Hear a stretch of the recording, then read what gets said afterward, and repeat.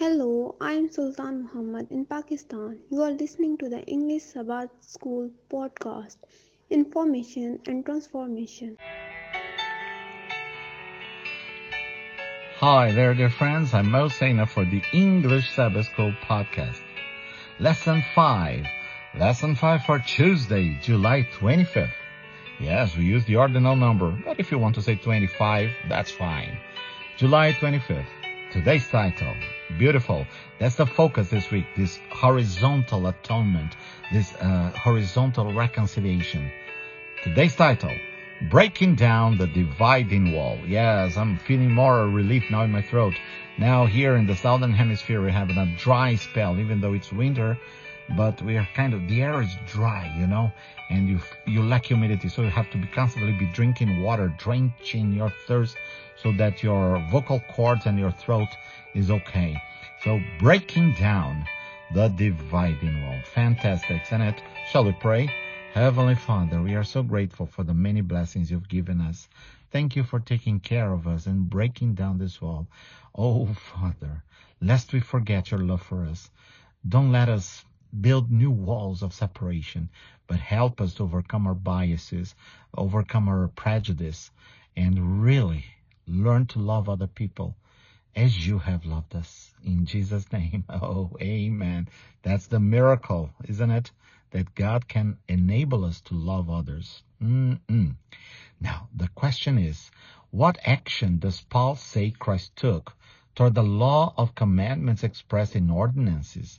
Why did he take this action? What action about the law and the commandments? Let us see. Ephesians 2:14-15.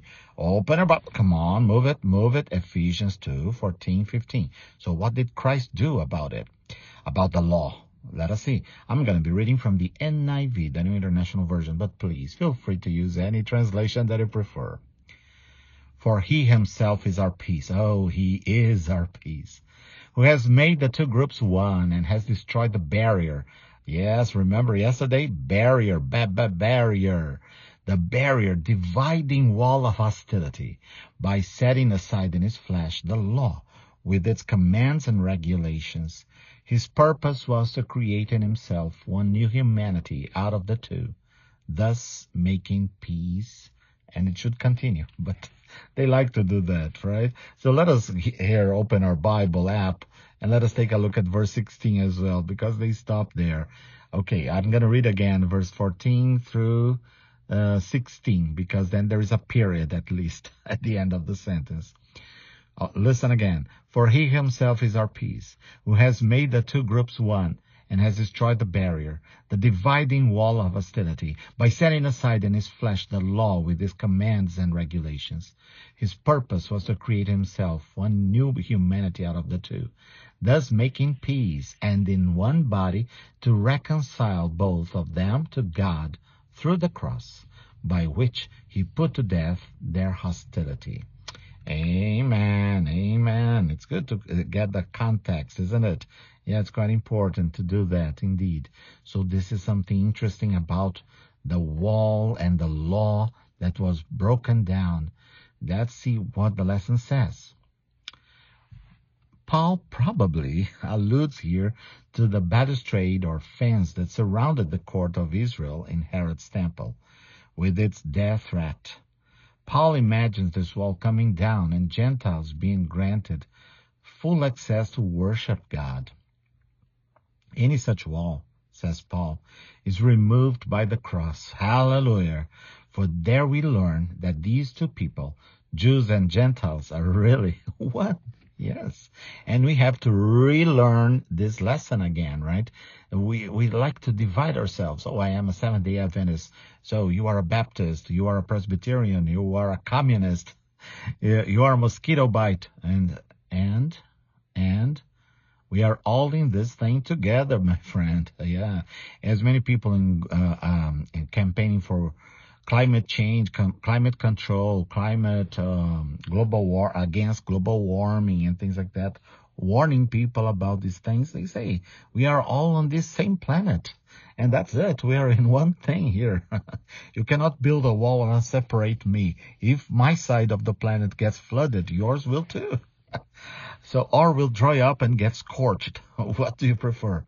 So, but focus, more focus. Some believe, some people. Some believe that Ephesians 2:14-15 teaches that the 10 commandments, inclusive of the Sabbath commandment, are abolished or set aside by the cross. However, in Ephesians, Paul demonstrates profound respect for the 10 commandments as a resource for shaping Christian discipleship. He quotes the 5th commandment and alludes to others, for example, the 7th, the 8th, the 9th, the 10th, but not the 4th.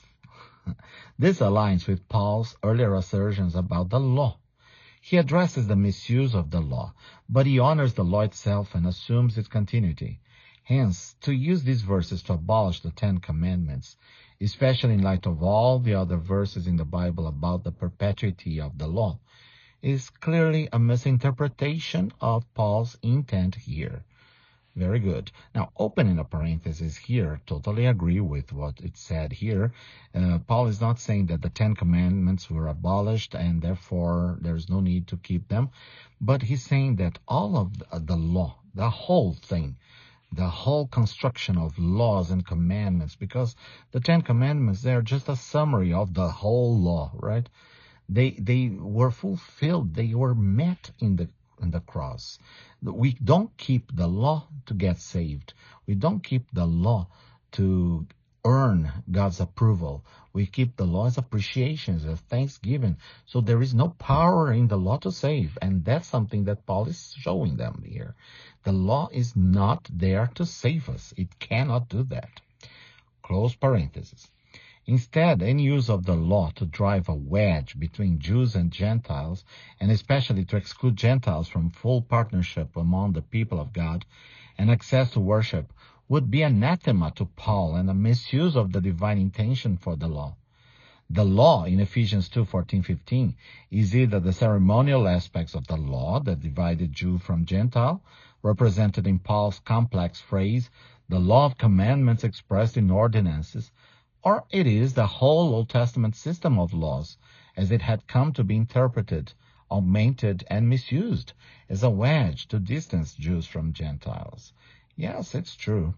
Now, opening another parenthesis here, let me ask you this question, being the devil's advocate. It's loaded with meaning, this expression, but can we make the Sabbath as a way of separation, a barrier from us to be connected with other people? Can we use it a kind of a shield of protection and at the same time that protects us but isolates us from others? Interesting, isn't it?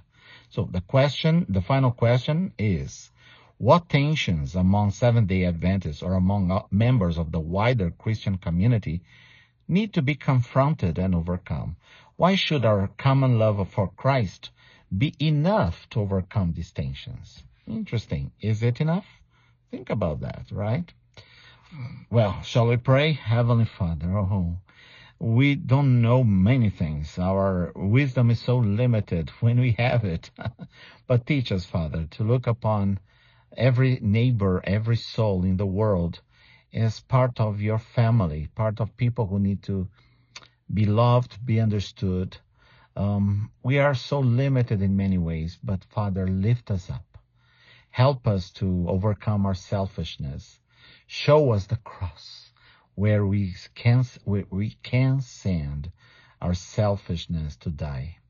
Help us to live for Jesus and for bringing you glory among other people. In Jesus' name, amen and amen. Well, my friends, this is Lesson 5 for Tuesday, July 25th. For more information, please contact us on Facebook or Instagram, Believes UNESP. Tell our friends about our podcast. It is available on any podcast platform. What are you waiting for? And join our community on Instagram, our community on WhatsApp and Telegram. There are so many grams here. Thank you, my friends, for listening, for sharing, and for praying with us and for us. May the Lord grant you peace, grant you joy. May He watch over you. We thank you and praise you in Jesus' name. Amen and amen.